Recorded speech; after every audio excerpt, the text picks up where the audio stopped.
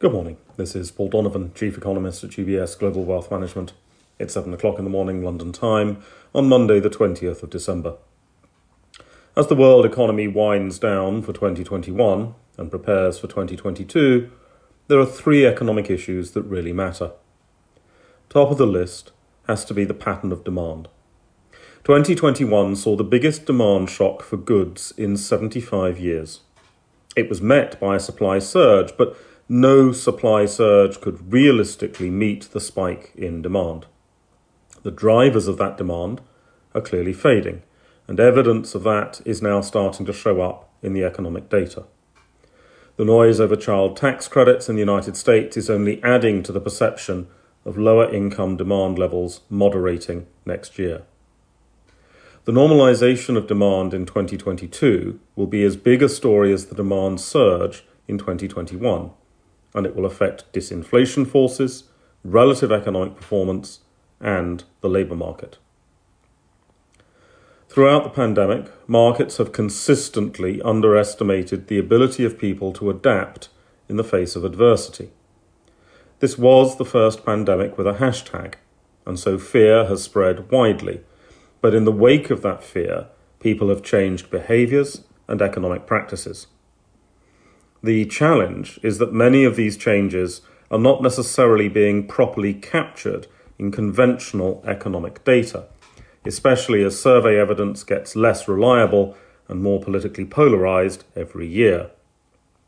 Investors who want to really understand the potential for returns will need to look beyond the headlines and get their hands dirty with data, or alternatively, of course, pay economists to do the dirty work for them. Finally, the structural changes of the fourth industrial revolution have been accelerated by both the pandemic and the aftermath to the pandemic.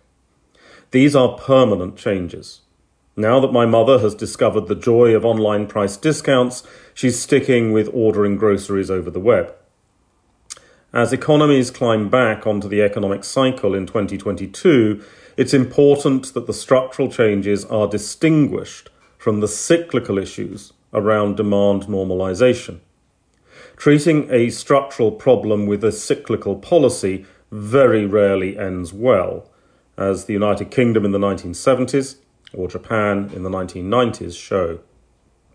It is also important to recognize that policies which have driven economic success in the past 30 years are unlikely to drive success in the next 20 years. This is the biggest structural upheaval since the first industrial revolution, and indeed it reverses some of the social changes of that first revolution. And it's important as a structural break in economic relationships cannot be stressed enough. This is the final morning audio comment of 2021. Normal service will resume on Monday the 3rd of January. I'd like to take this opportunity to wish everyone as prosperous a new year as circumstances will allow, and to everyone who has tuned in from time to time in 2021, thank you for listening.